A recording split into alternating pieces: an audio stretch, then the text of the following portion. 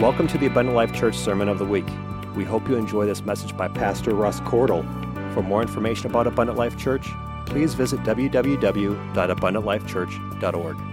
Now, before I read this scripture, I want to get something very profoundly embedded into your minds.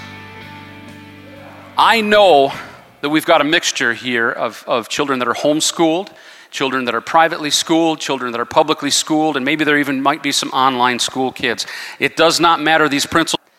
But I want you to understand that I know that the world is presenting a bleak picture. The world is presenting things that you're seeing on media, different things that are happening in the public school systems and even some of the private school systems, some Christian schools across our country, lowering standards, letting things in, doctrines in. Do not worry about any of that stuff. Do not consume yourselves with what you think is happening out there. I want you to know that according to research in Barna, in 2014, they discovered that over half at that time of public school teachers were people of faith that attended church services on a regular basis. Never get an attitude or an idea that the schools have been completely consumed by humanist behavior and they're pumping politics into your kids at a grand level. That's a lie from the enemy. That's something to scare you and frighten you. Not all parents have the ability to send their kids to a private school or to homeschool them. And so if anything, they're due maybe just a little touch higher level of prayer and attention than some of the others. Okay, so we're not going to divide, and we've never divided in this church. Oh, you're one of those public school kids? Well, okay, you sit over here on this side, and we never do that. But I want you to understand the picture is not as bleak as it is. As a matter of fact, several years ago, the United Pentecostal Church International instituted a program in the public school systems. They got classified as an actual registered club type format, and they called it Project 7. And Project 7 said that these students could gather together and form an official club, and they can sit in their school with a prescribed area that was allowed for them, and they could preach the Word of God, teach each other, do Bible studies. And I want you to know this morning that literally hundreds and hundreds of young people across this country have been won to the Lord through the Project 7 program in public schools. Amen. Yes, that's worthy of praise. Many Christian schools across this nation have been forced to close. Financial matters, it's very difficult to keep them running. It's very costly. The parents ran into financial problems. All these different issues happened, and so they've had to shut down. And people said, oh, woe is us. We can't do that anymore. I understand. It would be wonderful if we could continue that everywhere. But here's the deal. I think God said in this time and in this era, I'm going to move my word into their territory, and we're going to preach the word of God in their place. Amen. You see, our students don't need to go into the school environment in any given year and worry that they're the minority. They're buried. They're surrounded by bad and all that stuff. That's wrong thinking. That's not the way to present this, and that's not the way for us parents to support it to our young people. Children, young people, high schoolers, teens, I want you to know that when you walk into your public school full of the Holy Ghost that you're a beacon. You're a light to that place. You've got power surrounding you. You're not a follower. You're not a victim. You're a leader in Jesus' name. Amen. And that's the attitude that we've got to have. And we've got to remind them every single day. Oh, Pastor, they slipped up. Oh, I heard this one got into some trouble, blah, blah, blah. Yeah, remember when you were young. Take a step back and remember when you were 12 or 13 or 15 or 16. And then you could start hurling rocks, right? None of us do that in here, and I'm so glad for that. I'm so proud of an awesome church that supports their young people and prays over them and supports them and hugs them, includes them. Look at all of them involved in ministry up here, singing and worshiping along with us. Some of them are involved in the impact ministry. Some of them are helping to teach in their Sunday school. Some are up in the sound booth. Silas is up there right now. Good job, by the way, Silas. Sometimes back in the video, yeah, amen. Sometimes back in the video booth. Our young people are strong. They're full of the Holy Ghost. They're protected and sanctified by you and me and the God Almighty with the Holy Ghost. And they are powerful. They have abilities. Amen. Proverbs chapter 1. None of that is in my notes. Proverbs chapter 1, starting at verse 7. Says, the fear of the Lord. How many know that fear of the Lord means the respect and the reverence of God? The fear of the Lord is the beginning of knowledge. What are we in school for? What are we going there for? We're there to learn, we're there to grow, and become the person that we're to become, right, young people? We're there to learn. It's not a social gathering. It's not a place to figure out our political affiliations. It's not a place to try to defend some humanistic position. It's a place to grow and learn and become the person that we're going to become. He said, but fools despise wisdom and instruction. My son, hear the instruction of thy father, and forsake not the law of thy mothers. Now listen what verse 9 says. For they shall be an ornament of grace unto thy head. That terminology right there translated is almost like a crown. In other words, this starts at home.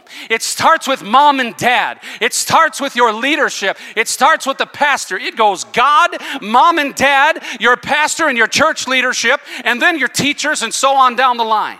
That's how this works. And if you adhere to the word of your father and your mother, the Bible says, Solomon wrote it in here, the wisest man that ever lived, said that if you do that, it puts a crown upon your head. Crown means authority and strength and majesty and ability. You understand? By taking it from your mom and dad first, mom and dad learning from the Lord, you're putting a crown upon your head that means majesty and glory and ability and authority. Amen? And it says, and chains about thy neck. Now that doesn't mean slavery chains. That means back they would adorn. A majesty would always have certain types of ornamentation, great chains, glorious things that would denote their authority and their power and their kingship. And so by listening to mom and dad, you get a crown upon your head, a crown of grace, meaning protection and coverage and authority and strength. You get that from that, and you also get that chain around your neck that identifies your authority and who you belong to. Amen? And then it says in verse 10, my son, if sinners entice thee, consent thou not. Simple phrase, simple word. If sinners entice thee, consent thou not. Now, parents, I'm going to start talking with you first because I want to lead right into my point here. Grace is abounding mightily in the world that we live in, but yes, sin is also. And I want you to know that corporate America and the education system, yes, they've got a target on your kids. They do have specific intentions to indoctrinate and to teach and to get them correct and in the right way and the right type of thinking. There's lots of doctrines out there that are being pumped through the public school system, some of it innocently so. But there are people and teachers, good teachers of faith, that are willing to stand and they're willing to say, nope, I'm going to teach this with an objective method that says you take this information and you evaluate it according to the principles and the values that your mother and father have given you, that your faith has given you, and they understand that. But there are those instructors, there are those teachers that are in that groove with the spirit of the world and the humanistic approach. They just are, and they're going to try to really send that thing home. Mom and dad, it's upon you to make sure that every single day that you're engaged with the knowledge and the instruction of your children and what the Word of God says. We can't be spectators in this process anymore. We can't send them to school and say, make my kid an educated kid. You know, you can't send them to Sunday school and say, make them a Christian. This starts at home. It all starts at home, and it starts with him. Amen? Come on, am I preaching the truth here? Amen. I prayed this morning, God, take Russ Cordle out of this situation. I want to be a vessel for God's word for you this morning, for what he has for me to say. And I'm telling you, I'm feeling the anointing of God this morning to speak to us as parents and to speak to you young people so that you understand what you're walking into and how you're going to be strong and successful. There's something that's referred to in modern Christian, if you want to call it sociology, that's referred to as the 4-generation fade. Anybody familiar with the 4-generation fade? The 4-generation fade basically says this. Step 1 says parents don't make church a high priority for their kids. In some cases, in some places, in some ways, there are parents that do not make church a high priority. Sister Cordle and I, every step of the way since our kids were born, made sure as best we possibly could to always let them understand that church is a priority. If the church is open, we're there. We're serving. We're doing what God has called us to do. We instilled it with them that church is a high priority in our lives. When we would go on vacation, we would have devotions if we couldn't find a church nearby on a Sunday morning. The kids remember my Easter devotions when we would sit around the table and I would read from the Word and teach them. We made church a high priority. I know many of you do because I see you all here right now. But unfortunately, there are those that do not. They feel like they've made it a high priority, but they're sending a message when I'm too tired tonight, or I'm too busy, or there's a ball game, or there's something else. This happens. And they innocently sometimes are sending a message to the children. It's not that high of a priority. There's always next week, right? Come on, it got real quiet in here now. The second step in the 4-generation phase says that those kids whose parents said it's not a real high priority, those kids grow up and may make church less of a priority for their kids. So there's a step down, there's a tick down. Maybe the moms and dads are here once or twice or 3 times a month. Maybe Wednesday nights is a 1 time a month or a 2 time a month thing, or if there's something special going on at church, or if there's a food day or something like that. But that next generation takes a step even lower. How many know midweek matters? Midweek matters, folks. And those of you that have children, you want to know what they're going through in the course of a daily week, the stuff that they're bombarded with at school and the things that they deal with. And we're going to say, we're too tired to get them to church. We got to get them to bed. My children slept under pews. If they fell asleep, they were in the church because they knew the church was a priority. This is not in my notes, folks, and I'm probably going to step on some toes and hurt some people today. And I do not mean to do that. I just feel such a sense of urgency in the Holy Ghost that we understand the priorities. These young people are desperately needing us to step up and put our foot on the ground and say, this matters most.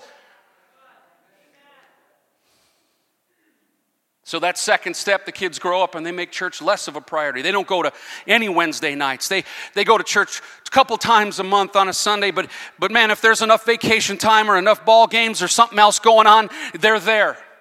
That's step number 2. Step number 3, those kids, now this is the grandkids of the first group, those kids grow up and they make it no priority for their kids whatsoever. It's kind of an if you feel like it, go ahead, but they grow up and all of a sudden it's not really a priority, and we're saying, come on to church. Grandma and grandpa are saying, you should really get the grandkids to church, and the kids are going, yeah, we will, and the kids are growing up and they're going, no, we don't really want to right now. The fourth and final step is that those kids grow up with no concept of God at all. And then we thrust them into a world of indoctrination and policy and politics, and we go, wow, what happened? You see, because the teachers and the people prioritizing that, and the spirit of the world that's prioritizing that education and that process aren't stopping, and they're not taking vacation, and they're not blowing things off, and they're not making it less of a priority. Do you understand? Oh, we woe and we cry about the fact that you can't pray in public schools anymore. They've taken the Bible out. You can't even give a teacher a Bible as a gift. Oh, that's woe is me. But then we turn around and we can't get them to Sunday school at 10 o'clock on a Sunday morning.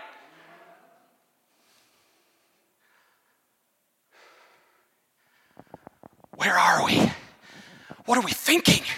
What's going through our heads as these young people are coming up? And that indoctrination, that process that they're living in every single day, hours and hours and hours of teaching from somebody else every day. But we look at church and we go, oh, it's not that important. There's a ball game today. There's something else to do.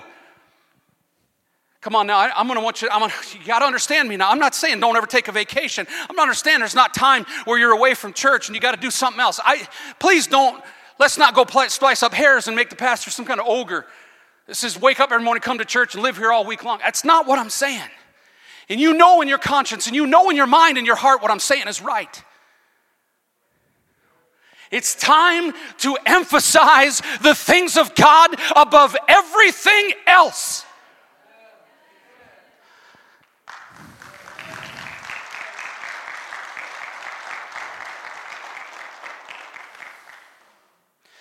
While many Christian parents give up on or put very time into teaching and training their kids because they're Sunday school and they have other things that they can turn them over to, the spirit of the world is ramping up. as we're backing down, some of us. And I'm not pointing out anybody in this congregation. I'm speaking in a general term across Christianity in this country. I want you to understand that in a general sense. They're stepping back and saying, well, it's okay. We pray and we go once in a while and we do our thing. But the spirit of the world is stepping in where we're backing off, is what I'm trying to tell you. They're not relenting. They're not taking vacation. School doctrines that are in place right now. They're in place right now. They're indoctrinating the concept of socialism as a virtue. This is not political. I want you to understand, I'm not going to dive into politics here. I'm just giving you the straight up facts. Oh, that shouldn't come from the pulpit, Pastor. Wrong. They're teaching them. Come on, who's above my age here? Who's above 50 in this place? They're teaching them the virtues and the blessings of socialism. The one political structure that is responsible for the deaths, tortures, and murders of literally millions of people in history. And they're teaching us it a virtue. And young people are being tested and talked to and asked about it and go, oh, it's a wonderful thing. You know why? Because everything for free sounds good. Of course, Santa Claus is here. The government's going to provide you with an education. They're going to give you free student loans. It's all gone. And they're going to give you a free cell phone service. And they're going to give you free health care. And they're going to give you free whatever you want as long as you vote for us and keep us in power. Young people, I want to tell you something. The mouse saw the cheese in the trap and said, hey, this is free cheese. Wow, I better get a hold of this. But where does that end up? Nothing in this life is free. And when you're getting it for free, there's strings attached. There's something not right about it. There's no power in it. There's no grace in it. There's no true satisfaction in it. I could spend an afternoon right now talking to our young people at their level about why socialism is destructive. And how it right now on the top, when it's the frosting on the cake, it's tasty and lovely and wonderful. But eventually you start eating into the cake and pretty soon you're down to the cardboard and there ain't nothing left because it robs and steals and takes from everything that everybody builds and works for. Amen? Why am I saying all of that? Because I want you to know it's dominantly being taught in our schools. And if you think public schools are the only ones, you're wrong. Charter schools are teaching it. Public schools are teaching it. Online schools are teaching it. Even some Christian schools are evaluating the socialistic virtues because Jesus was a community organizer.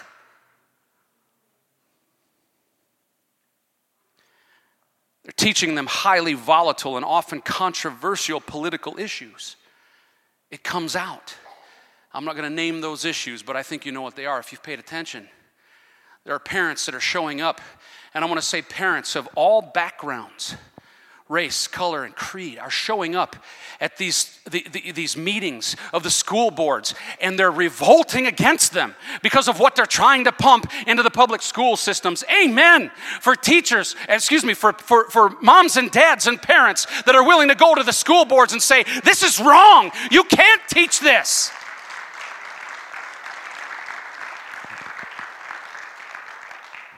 I read of a school system in Texas that is instituting a doctrine, instituting a particular teaching process where they're giving books, little comic-style books to 5-year-old children, teaching them the virtues of certain sexual behaviors. 5-year-olds. Oh, that's a real rare situation, Brother Cordle. That's not really a big issue. Oh. You see, here in the Midwest, we're pretty fortunate. We're a bit insulated yet. This is still America's heartland, still fairly situated on some of these moral values. But you go out to the coasts, and you hear the stuff that's being taught and the things that are being pumped, the things that are coming. It's like a tidal wave that's just mounting out there. Pay attention to either of the coasts, where things are a lot more progressive, if you want to put it that way. There are literally anti-American sentiments that are being portrayed in our school systems. People that put the flag, the United States flag, up on their home. young people. The flag that represents this country that God provided for us. Do you know that the godly men, and they were godly men that founded this nation, most of them, the high percentage of them, were seminary graduates. You know what that means? They went to Bible college. They didn't go to Koran college. They didn't go to any other kind of college. They went to Bible college, King James Bible College. They were men of God that prayed and sought the Lord. And I believe that God anointed these men to found this nation and create these freedoms. You know what they're telling young people? That red, white, and blue represents racism. It represents slavery. They focus on every negative point in American history. Well, when I came up in school, they taught us that. They taught us about slavery and the horrific things that were accomplished. You know why they taught us that stuff? So we wouldn't do it again. But they're teaching them that the American flag is a shame. It's a source of racism. It's a source of oppression. Young people, you've got to stand up at the time that you have to stand up. The bigger flag stands between those two. That's the one you stand up for. It's got the cross of Christ on it. They're saying even worse things about that one. Christians, former Christians, people who decided to leave the faith, people who gave up on God, they were choked out of the Spirit and they left and decided to come against the church, are talking about the church as this oppressive movement. It's out there.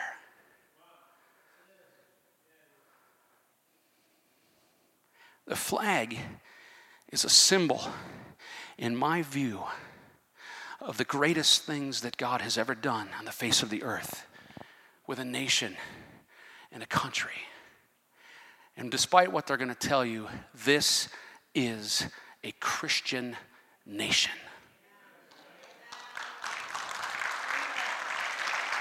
Bless you, Lord.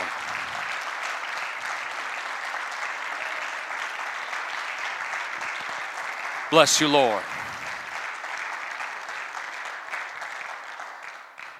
Parents, you need to know, and if you don't already understand, and again, I'm probably telling many of you what you already know, but I'm bringing it to the forefront. I'm turning the heat up on the pot, and this stuff is rising to the top, and it's bubbling. All forms of media are dominated by anti-God doctrines.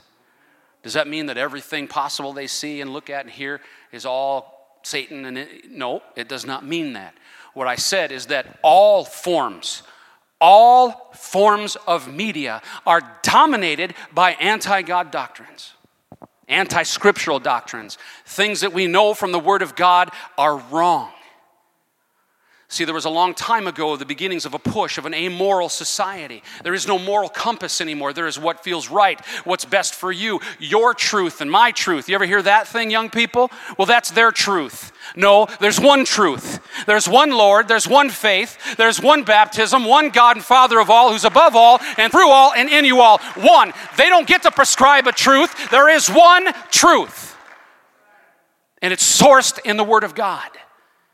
And if we're not talking about it, if we're not sharing it, if we're not expressing it, if the kids aren't coming home and saying, Mom and Dad, I heard something at school today, the teacher said blah, blah, blah. Our kids used to come home all the time and they'd say, hey, the teacher said this about that. And it really got me confused because the position is not to throw them into a pot of boiling hot water. The position is to turn the water up slowly.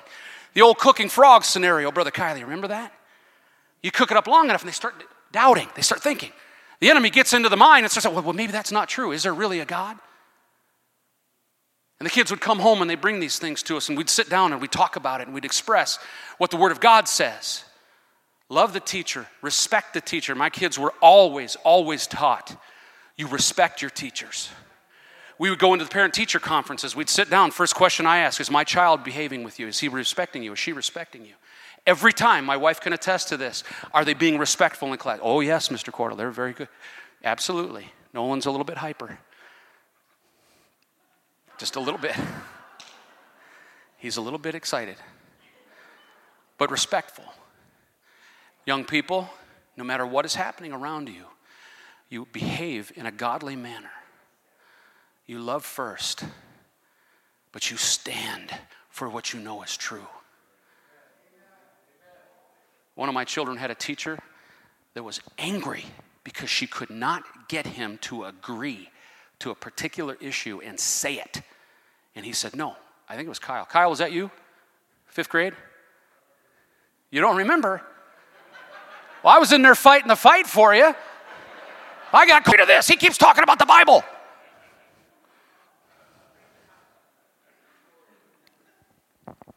Television and movie media, anti-scriptural social agendas are pumped in there all the time, everywhere. You got to know that social media platforms are educating. They're educating. You know that video game system, they're playing video games? It's educating them. It is teaching them. It is indoctrination. The government has taken first position in educating and indoctrinating your children and your grandchildren. First position. And they're teaching. I don't care if it's a video game. I don't care if it's a video. I don't care if it's YouTube. Whatever it is, it's educating, educating, educating. And we sit back and we go, well, you know, we go to church. We're Christians. How many know we need to take a proactive role in at least bringing some form of a counterbalance to that? Amen. Video game platforms contain every evil that man can conceive. You have to know that. Young people, if you are seeing things, that something is happening in your heart and your mind, and you're getting that weird feeling in your stomach because you know you shouldn't be seeing them, you shouldn't be looking at, you shouldn't be hearing them. You've got to begin to take a stand. The temptation to jump in, what did it say at the end of Proverbs? Abstain from that sin. Don't let them tempt me into sin. But they're doing it through these media platforms. Come on, it's everywhere. It's ubiquitous. Video services like TikTok and YouTube. I just read an article about TikTok. I heard something at men's camp. I want to share this with you. Now, I don't do TikTok, but my understanding of it is, and I've seen a couple things pop up on Facebook. To me, it's ridiculous, but there's woodworking ones, and I'm interested in that. And so every once in a while, this will pop up through Facebook. I don't know how that works because I've heard that TikTok is an app you have to download. I don't have it. I don't want it. Neither do you. Trust me. But apparently, there's a limited amount of time that these videos can run. I don't know how long it is. But here's what they do. They can't track by law. They can't just track your information and dive into your private stuff, although Google's doing that on a regular basis, by the way. If you have Chrome on your computer, see me after church, you're going to run home and burn that thing out of your computer. But what TikTok does is it throws up, your kids download this thing, or some of you adults download this thing, and they'll throw an array of videos of different topics at you, okay? Now, it's a sampler. You're brand new to it, so they don't know you yet. And they can't track you specifically. So what they do is they watch and they see how many of these videos that you spend a little bit of time with. So I guess you can swipe them up like this. I don't like woodworking. I don't care about cars. But, oh, that looks good. And so you watch that video. And it's, questionable, like kind of pushing it, and kids probably shouldn't be looking at it. But they've now logged this, that they watched this. So guess what? The next run of videos has something just a little bit worse and a few more of them in there. And every time they stop and they watch to completion, each one of anybody know what the time frame on this is? No one wants to say because they'll be afraid. Never mind, doesn't matter. It's a few seconds, I guess. But if they watch it to completion, it gets logged. And then the next one, they watch to completion and they get logged. Well, remember the cooking frog scenario? So they're not super bad. It's slowly turn the heat up. And you're seeing a little bit more and a little bit more. And apparently, according to what the guy at men's camp said, is you can see anything that evil can produce. And so they'll just continue to pump that in their direction. And that creates an addiction, because every time when you do one of those little flips and one of those little videos pops up, there's a little bit of endorphins that's released in your brain. And suddenly there's an addiction that's created. And that's how they get them. Come on, folks. The technology is fighting against you. It's fighting against the Word of God. And they're surrounded by it. And they're deluged by it. And they're flooded by it every single day. But I just can't get them to church on Sunday morning for Sunday school. I'm too tired. Well, there was a youth thing on Friday night, but we got busy. There was a rally in Parkway on Friday night for Move the Mission. You know what those young people were doing? Praising, worshiping God, hearing the praise and worship of the God. They were hearing the preaching of the Word of God. every single opportunity, they should be there. Every single chance we can get to help reinforce that, they should be there. Amen? All right, I'm moving on. We got to clean these things out and clean house and clean rooms. I spoke to someone on this past week, a young person dealing with some challenges, and I believe it's the enemy just trying to hurt this person, and they came to me and sat down and expressed some things and said, Pastor, I just want to be free of this. I want to be let go. And they were describing some very dark things that were affecting them, and I gave them some word and I gave them some counsel. But one of the things I said is, what does your room look like? Our teenagers especially live their lives in a bedroom. TVs and video game systems, right? Their couch is their bed. Their contact with the world is their cell phone. Okay, not all of that is horrible. I'm not saying go in there and take the door off the hinges or run them out of their rooms or make them sit on, the sofa covered in plastic like at grandma's house.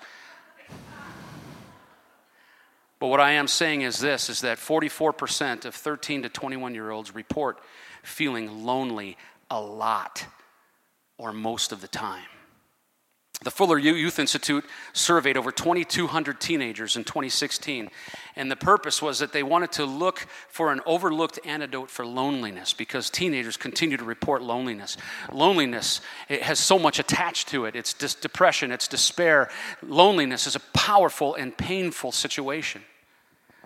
But the world pushes them in that direction. The enemy entices them to go into their caves and to hide away and to feel depressed and to feel lonely. And then when they do, then he pounds down on them and just beats them up over it and tells them they're bad or they're no good or no one's going to like them or they're not friendly or they're not fun or they're not pretty. My goodness, that message could preach all day. But Barna's recent exploration of teenage emotions and experiences, according to a nationwide interview conducted for Gen Z Volume 2, which is a magazine, only 1 in 4 U.S. teens, 25%, feel empowered. Those who are categorized as empowered express a number of sentiments, including that they feel able to accomplish their goals and think someone believes in them. They're hungry for belonging and purpose.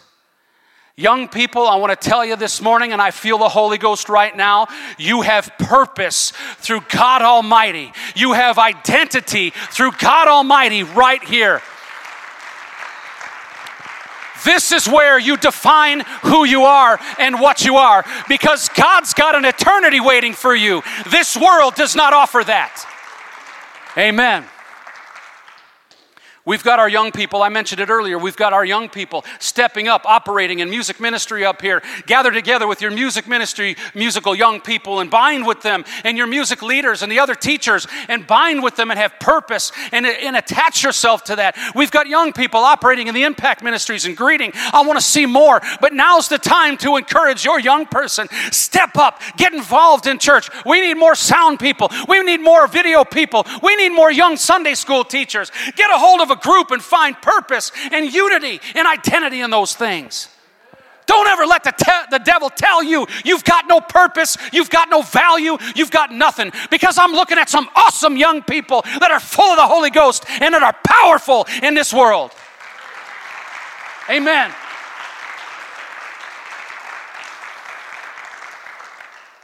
Belonging and purpose don't live in isolation. The interviewees who were empowered to express their purpose through social activism. Now that's a word that scares some people, but what they mean by that is being active in public, being active in groups, being active in something that combines them with other young people. Now this is Barna research, okay? This is a Christian organization. In other words, living with purpose can bring relational connections that serve as powerful antidotes to loneliness. We've got to look at them as the awesome, amazing, powerful potential that they truly are. God is doing a work in our young people right now, and some of you may not even realize it. But folks, whether you're a parent or not, it is up to the church to support and nurture and enrich and pray for the generation that's next to come for the church. Far too many have been lost because they drifted into no purpose. They drifted into loneliness, and they find a connection out there, God forbid. God forbid how many we've lost. Because some group out there was willing to say, no, you're meaningful, you're wonderful, you're great. Come and join our group, come and be a part of this. They hunger for it. They die for it in some cases. Young people, you have purpose. You have power, you have ability. And this church is going to be a resource for you for years to come to find your purpose. Amen? How many young people connect groups have we got up and running so far? Sister Carlson has one running on a monthly basis, getting the young people together. But how many of our young people are ready to step up and run one of their own? Come on, to be a connect group organizer, you have to love something. Yeah, Devon's ready, I heard he's ready to get one started. But to be a connect group organizer, the questions are very simple. What's something that you love to do? Okay, great. Do you like to share it with other people? Yes, I do. You're a connect group organizer. Young people, you have that ability. You are being empowered by this leadership to step up and do anything that God is calling you to do. Amen? You just got to start thinking in that direction. You got to start thinking that, hey, yeah, I do have the ability to do some things. Yeah, Pastor will support this. Mom and Dad will support it. And we'll back it. And we'll pray for it. And we'll do what we can to help you with it. Amen? We are behind you 1,000%. Let your light shine. Amen. All right. We'll be wrapping here pretty quick. To all you students that are going back to your hallways and your textbooks and your cafeteria food and all the crazy things that go on, or maybe mom and dad's kitchen table, maybe the special room in your house where you learn, or the video screen where you learn, or the private school that you go to, I'm going to talk to you now about some really important principles. First of all, I know school is a pain. It's a dirge. Summer's over. I got to get up early. Got to get dressed and do all these things, have all these responsibilities and homework. But be careful about complaining. Be thankful that you have a school to go to and an education system that you can take part in. Because there's a few million Afghans right now, especially women. Their education system has been ripped away from them. You want to go to school in Venezuela? Good luck. Because that system has been destroyed by socialism. Most of the free world has some form of a good education system. The United States of America, whether you hear it differently or not, has the greatest education system on planet Earth. Be thankful for what you've got because it's a place for you to shine. Philippians chapter 2, starting at verse 14, says, do all things without murmurings. Murmuring is complaining. Do all things without murmurings and disputings. Don't fight with mom and dad when they tell you to get out of bed and go. Don't fight with mom and dad about your homework. Don't dispute. Do those things without murmuring and fighting, that ye may be blameless and harmless, the sons of God, that means people of God, not just sons, boys and girls, without rebuke, in the midst of a crooked and perverse nation, among whom ye shine as lights in the world. See, as I said, it's not for the Christian young people to go into the world and go into their schools and hide under a rock and be in the shadows and be afraid to say, I'm a Christian, be afraid to say who I am. It's for the young people to be proud of who they are, to understand the might that God has given them, and to go into the world and let your light shine. God's got a mission for you today, and we are going to commission you this morning that you can go and do and be successful. Amen? The scriptures command us to give thanks in all circumstances, for this is the will of God. That's 1 Thessalonians chapter 5 and 18.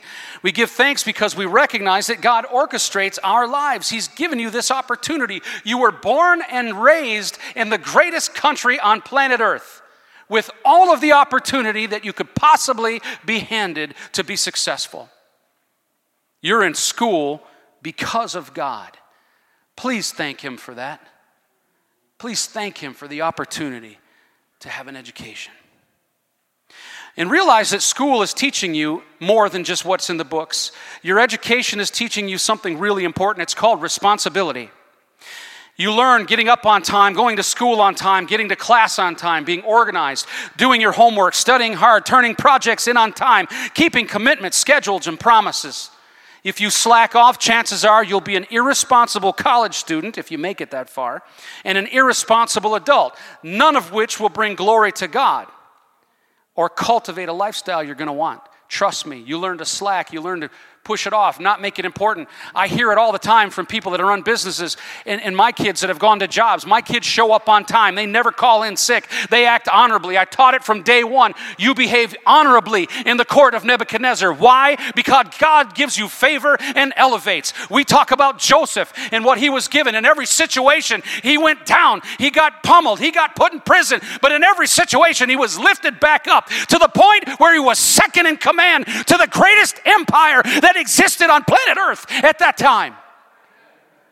Why? Because he honored God and because he stood strong and he did what was right. Come on, we got to be honorable in the court of Nebuchadnezzar. We've got to be responsible. These employers out there are suffering because young people will just disappear. They'll get the job and then they'll disappear for 2 weeks and then all of a sudden show up for work one day. I never heard of such a thing. I was terrified of my boss when I was 16 years old. They show up late every single day. Well, fire me. This environment and this culture is created entitled, selfish people who don't care, and business owners are suffering. And then our young people walk into these situations and they're great and they're honorable and they're upright and they're clean and they're good talkers. And they go, whoa, you want to be a manager? Amen. Young people, if you behave honorably, if you do the right thing and you stand tall and you reflect God in everything you do and the way you say and how you treat your leaders and your teachers and your managers and things where you work when you get a job, you will be elevated. Opportunities will come flying down. I used to teach my children 2 really important things. Kids, I'm going to share something really critically important that used to be between me and you, Kyle, and your siblings. The 2 most valuable things in life that you can own besides the Spirit of God are intangible. That means you can't buy or sell them. You can't put them in your pocket. And it's trust and respect. They are invaluable. And they are incredibly difficult to earn from people. Very easy to lose and almost impossible to regain. Treat trust. This is exactly what I used to say to them all the time. Treat trust and respect like jewels of tremendous value. Earn them and never, ever lose them. When people trust you and they respect you, the world will roll out a red carpet to you and give you every opportunity of success. People will hand you opportunities. They love to see young people coming up that are respectable and honorable and professional and godly and kind. And I'm telling you, they're desperate for it in this world. And when they see you come walking in their doors, they're going to go, wow, this is great.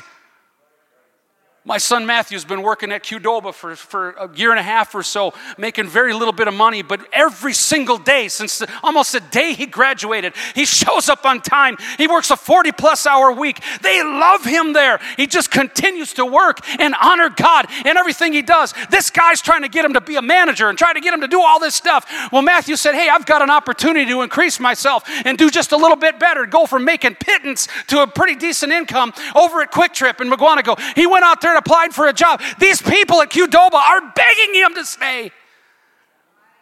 Don't leave, don't leave, don't leave. Here's another $1. Here's something else.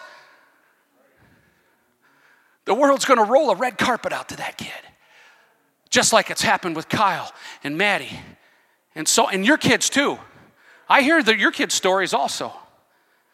1 Corinthians 10, 31 through 33 says, whether therefore ye eat or drink or whatsoever you do, do all to the glory of God. Give none offense, neither to the Jews nor the Gentiles, nor the church of God. Even as I please all men in all things, Paul said, not seeking my own profit, but the profit of many, that they may be saved. You go out there and you be honorable and you let your light shine and you stand tall for what you know is inside you and you let those people know through your actions and your words and your behavior what an awesome young person you are and what you're capable of doing. And I'm telling you, they're going to roll the carpet out to you. But then the opportunity for you to be an agent for God, to see people saved, is going to come out. Don't let the devil tell you. Don't let him despise your youth. Don't let him tell you that you're not capable of seeing someone come to church, that you're not capable of seeing your friends saved. It's promised in the Word of God. Amen? All right, I'm rolling fast here, folks. Are you with me still? We're okay? This is once a year. Your education is teaching you to love others. Listening to your friends instead of talking about yourself all the time is a real good way. Helping people find their way to their class. Assist a new kid around the school. My goodness, new kids are so mistreated. Make new students feel comfortable. Introducing others to your group of friends. Make new friends. Sit by those that are alone at the lunch table that are hurting because they're so alone and no one will talk to them.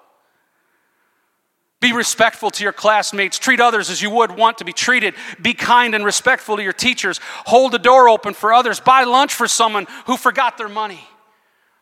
My kids would go to school and they'd see those picked on kids and they'd make friends with them and they would defend them. My son Nolan had a sensitive heart for these young ones. They have some special needs kids sometimes in the schools, and he had a sensitivity to them, and that some of the kids would be mean and cruel, and kids can be so terrible to one another, and they would stand and they would defend them and make friends with them. Because it hurt their hearts to see how people can be so cruel to one another. Being in school, young people, presents opportunities to love others. School is one of the main areas of your life where you learn it isn't all about you. You can begin to serve and learn to serve and serve in humility. You'll have to work in teams, be around difficult people, learn to lead, learn to follow, all of which is designed to prepare you for life outside of your parents' home. A life of success, a life of blessing, and a life of purpose. God wants you to be a missionary to your school. Realize that the time that you spend on the bus and the halls and the classrooms and the lunch table are times that you can be a missionary for God. You understand, young people, that if nobody reaches out to them and they don't know God, do you understand their destiny? Who's going to reach them? If not me and you, who? This is your chance, young people, to be a missionary in your school. You know, there is such a thing as a 5-year-old disciple. Yeah, kindergarten. They can be disciples. They can be effective. Grade schoolers can be disciples of Jesus. You can be effective. You can help a friend that's hurting. Matthew 5:16 again says, let your light so shine before men that they may see your good works and glorify your Father which is in heaven. Don't ever forget your identity, young people. You are not defined by what you do or what you don't do. If you have Jesus Christ in your hearts and you're a child of God, you're freed, you're forgiven, you're loved, and you're accepted by God. Never forget that. That is your identity. You are not defined by being on a team or being in a group or a club. You're defined by Jesus Christ. Do you want the approval of man more than the approval of God? If you do, you will make some compromises. You will sin. And you'll have some major regrets later on in life. See, the driving force of acceptance sometimes causes us to compromise what we know is right. I want that boy to like me. I want that girl to like me. I want that group to like me. And they're asking me to do something to be cool. They're asking me to do something to be great. They're asking me to do something I know is wrong so that I can fit into their group. If you don't stand on your identity and who you are, I'm a child of the King. I'm a child of Jesus Christ, and he would not like me doing that. If you don't take that into your daily lives every single day, you will compromise, you will sin, and you will regret it. It will hurt you. The wages of sin is death spiritually, the Bible tells us. Hang on to that, young people. Titus 2:11 says this, for the grace of God that bringeth salvation hath appeared to all men, teaching us that denying ungodliness and worldly lusts, we should live soberly. That means just keeping it cool, not crazy, not running around like wild people. Righteously, meaning according to the word of God, and godly in this present world. Looking for the blessed hope and the glorious appearing of the great God and our Savior, Jesus Christ. The rapture is going to happen someday. Jesus is coming back. He's looking for a church that's pure and holy, including its young people. Verse 14, who gave himself for us that he might redeem us from all iniquity and purify unto himself a peculiar people. That means valuable. That means special, precious, that word means. A peculiar people, zealous of good works, meaning excited to do good things for God. These things, talk about them, exhort them, and rebuke with all authority, and let no man despise you for doing it. In other words, if somebody calls you out for it, shames you for it, so what? I'm a child of the King. I'm a child of Jesus Christ, and I've got a purpose, and I've got meaning, and I've got direction in my life. Amen? Finally, and I'm closing with this. I actually am, Brother Hickey. We're all going to take a 5-minute break for Brother Hickey. Be back here at 11:25. I love you, Brother Hickey. I really am closing now. Lastly, be faithful to Jesus and pursue holiness. Make this the best year ever for you this year. Don't waste it. Be a bright, shining beacon for Jesus. Be faithful to Jesus. Be obsessed with your Bible. Carry it with you in your backpack. I got a little challenge for you I'm going to share in just a second. Be a holy teenager. Kill your sin. Seek to grow in godliness. Serve in your church. Be faithful to your student ministry. Invite your lost friends to events. Share the gospel. Be intentional with all your friendships. Ask the Holy Ghost to do all these things in your life. 1 Peter, you can stand with me this morning. 1 Peter 1, starting at verse 14, says, as obedient children, not fashioning yourselves according to the former lusts in your ignorance, but as he which hath called you is holy, so be ye holy in all manner of conversations, because it is written, be ye holy, for I am holy. As tempting as it may be,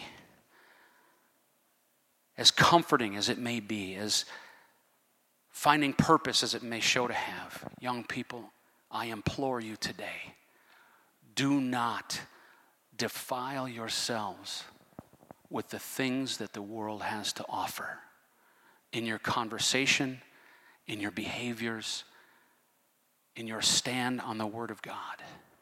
I'm telling you, God will bless you for it. Amen? So here's your challenge. Young people, actually all the young people that are in the congregation this morning, come down to the front, face me, just gather together down here. If you're in grade school, high school, middle school, college, work your way down this way. Group around the pulpit.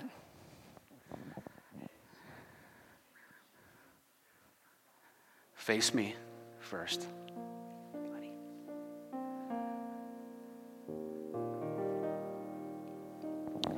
Look at this awesome group of young people. Wonderful. Wonderful. It's the future of your church. These are the future Sunday school teachers, future leaders, future preachers and pastors and evangelists. This is the future of the church. Is it precious to you? Is it special to you? Every single one of us in this room has a responsibility to this group of people to cover and support and pray and love and embrace and encourage and give purpose to. Amen? So here's the challenge, young people. Starting tomorrow, school starts for most of you next week, Wednesday, right? Starting tomorrow. Has everybody got a Bible at home? If you don't have a Bible at home, you come and let me know after church, okay? I've got a stack of them brand new in my office, and I will give you a Bible. If you have a Bible at home and you have a place in your bedroom, this is what I want you to do. When you wake up in the morning, every single morning, all I want you to do is say a couple of words to Jesus first. The second that your eyes open, pop your eyes open, I want you to say something like, Thank you, Jesus, for today. Help me through my day. Okay? Can you do that? Every day. Now, when you want to say more, say more. When you want to do more, do more. Because in a very short order of time, those couple of words are going to turn into a couple of sentences. And those couple of sentences are going to turn into a couple of paragraphs. And pretty soon, as you're getting ready for the day and getting dressed and doing your hair, you're going to be talking to Jesus. God, thank you for today. Lord, pray for my mom today. I just want you to help her out. She's struggling with something at work. Mom, Jesus, this is something going on right now. All the way through your morning. And then you suddenly become powerful prayer warriors that start your day out powerfully. Amen? Do you promise? Don't promise me, promise Jesus. Every day, say just a couple of words. Because here's the deal. When you step outside your house and you go out into the world, there's enemies that are waiting for you. And they want to trip you up, and they want to make you have a bad day. And they want tempters to come in and offer you things that you don't belong touching and being a part of. It's going to happen to you every day. Do you know that the enemy stands and he waits for his opportunities? He never goes to sleep. He never rests.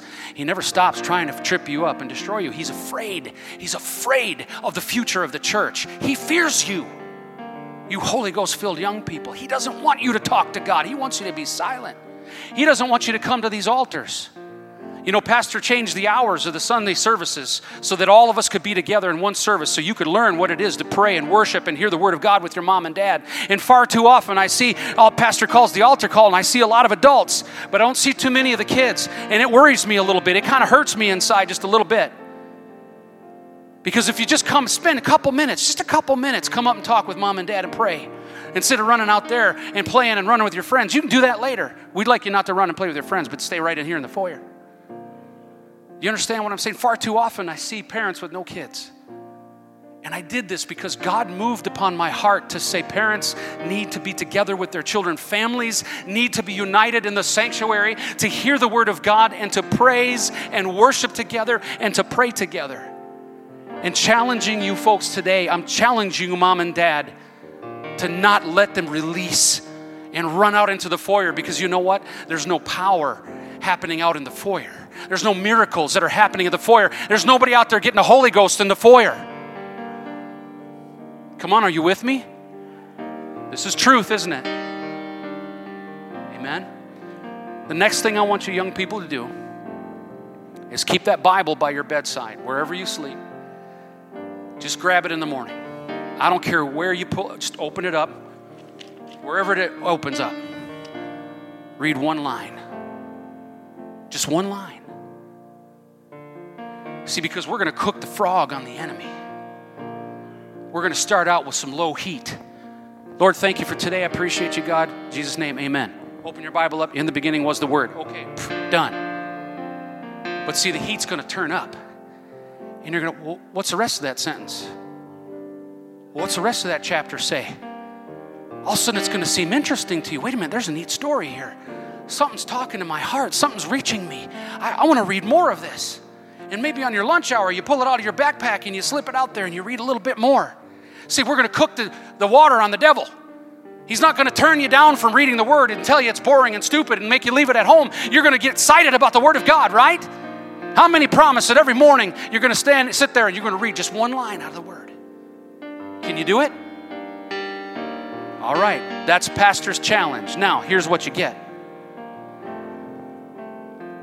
In 1 month, after the school year has started, I want you to go to your folks and say, Mom and Dad, I did what Pastor said. Every day I said some prayer, and every day I read some words. And he said that if I do that after the first month of school, he's taking us all out to a really fun meal. And we're going to go out to a fancy place and have an awesome dinner, and we're going to talk about all the great things that God's doing at school and things that are going on. Okay? That's my promise to you, all of you. Special meal, just me and Sister Cordle and you guys, and we're going to go out and have a fun time. Amen? Parents, 1 month. October 1st. What is it? October 2nd? 1 month. I want a line of parents coming to me and said, yep, they did it. They read a line of the Bible. They prayed a word to the Lord every day. And you said, Pastor, you said, oh, and Sister Cordle, I'm going to take them out and have a ball. Amen? Let's cook the frog on the devil. All right. I would like the parents of all of these young people to come up, and I'm looking for some leaders who are willing to come as well. Everybody's welcome. The altar will be open, but we're going to pray a special prayer. Today's altar service is not about you or me or your issues. Today's altar service is 100% about these precious, wonderful, awesome young people that are standing up here today. Today's not a day to murmur a few words and walk away. Today's not a day to just phone it in. I want some people who are willing to pray powerful anointing over these young people. Some people that are willing to pray in the Spirit. Some people are willing to raise their voices. Some people who are willing to show these young people what it means to gather together in the unity of the church and rain down anointing in the Holy Ghost upon these young people this morning. Amen? All right, everyone's welcome. You can come on up. All right, in Jesus' name, Pastor's going to lead you. Young people. Thank you for listening to this Abundant Life Church podcast. We pray it has strengthened your relationship with God and will continue to be a light unto your pathway to heaven. If you have any questions or comments regarding this podcast, please telephone our ministerial team at 262-965-5177 or email us at info@abundantlifechurch.org.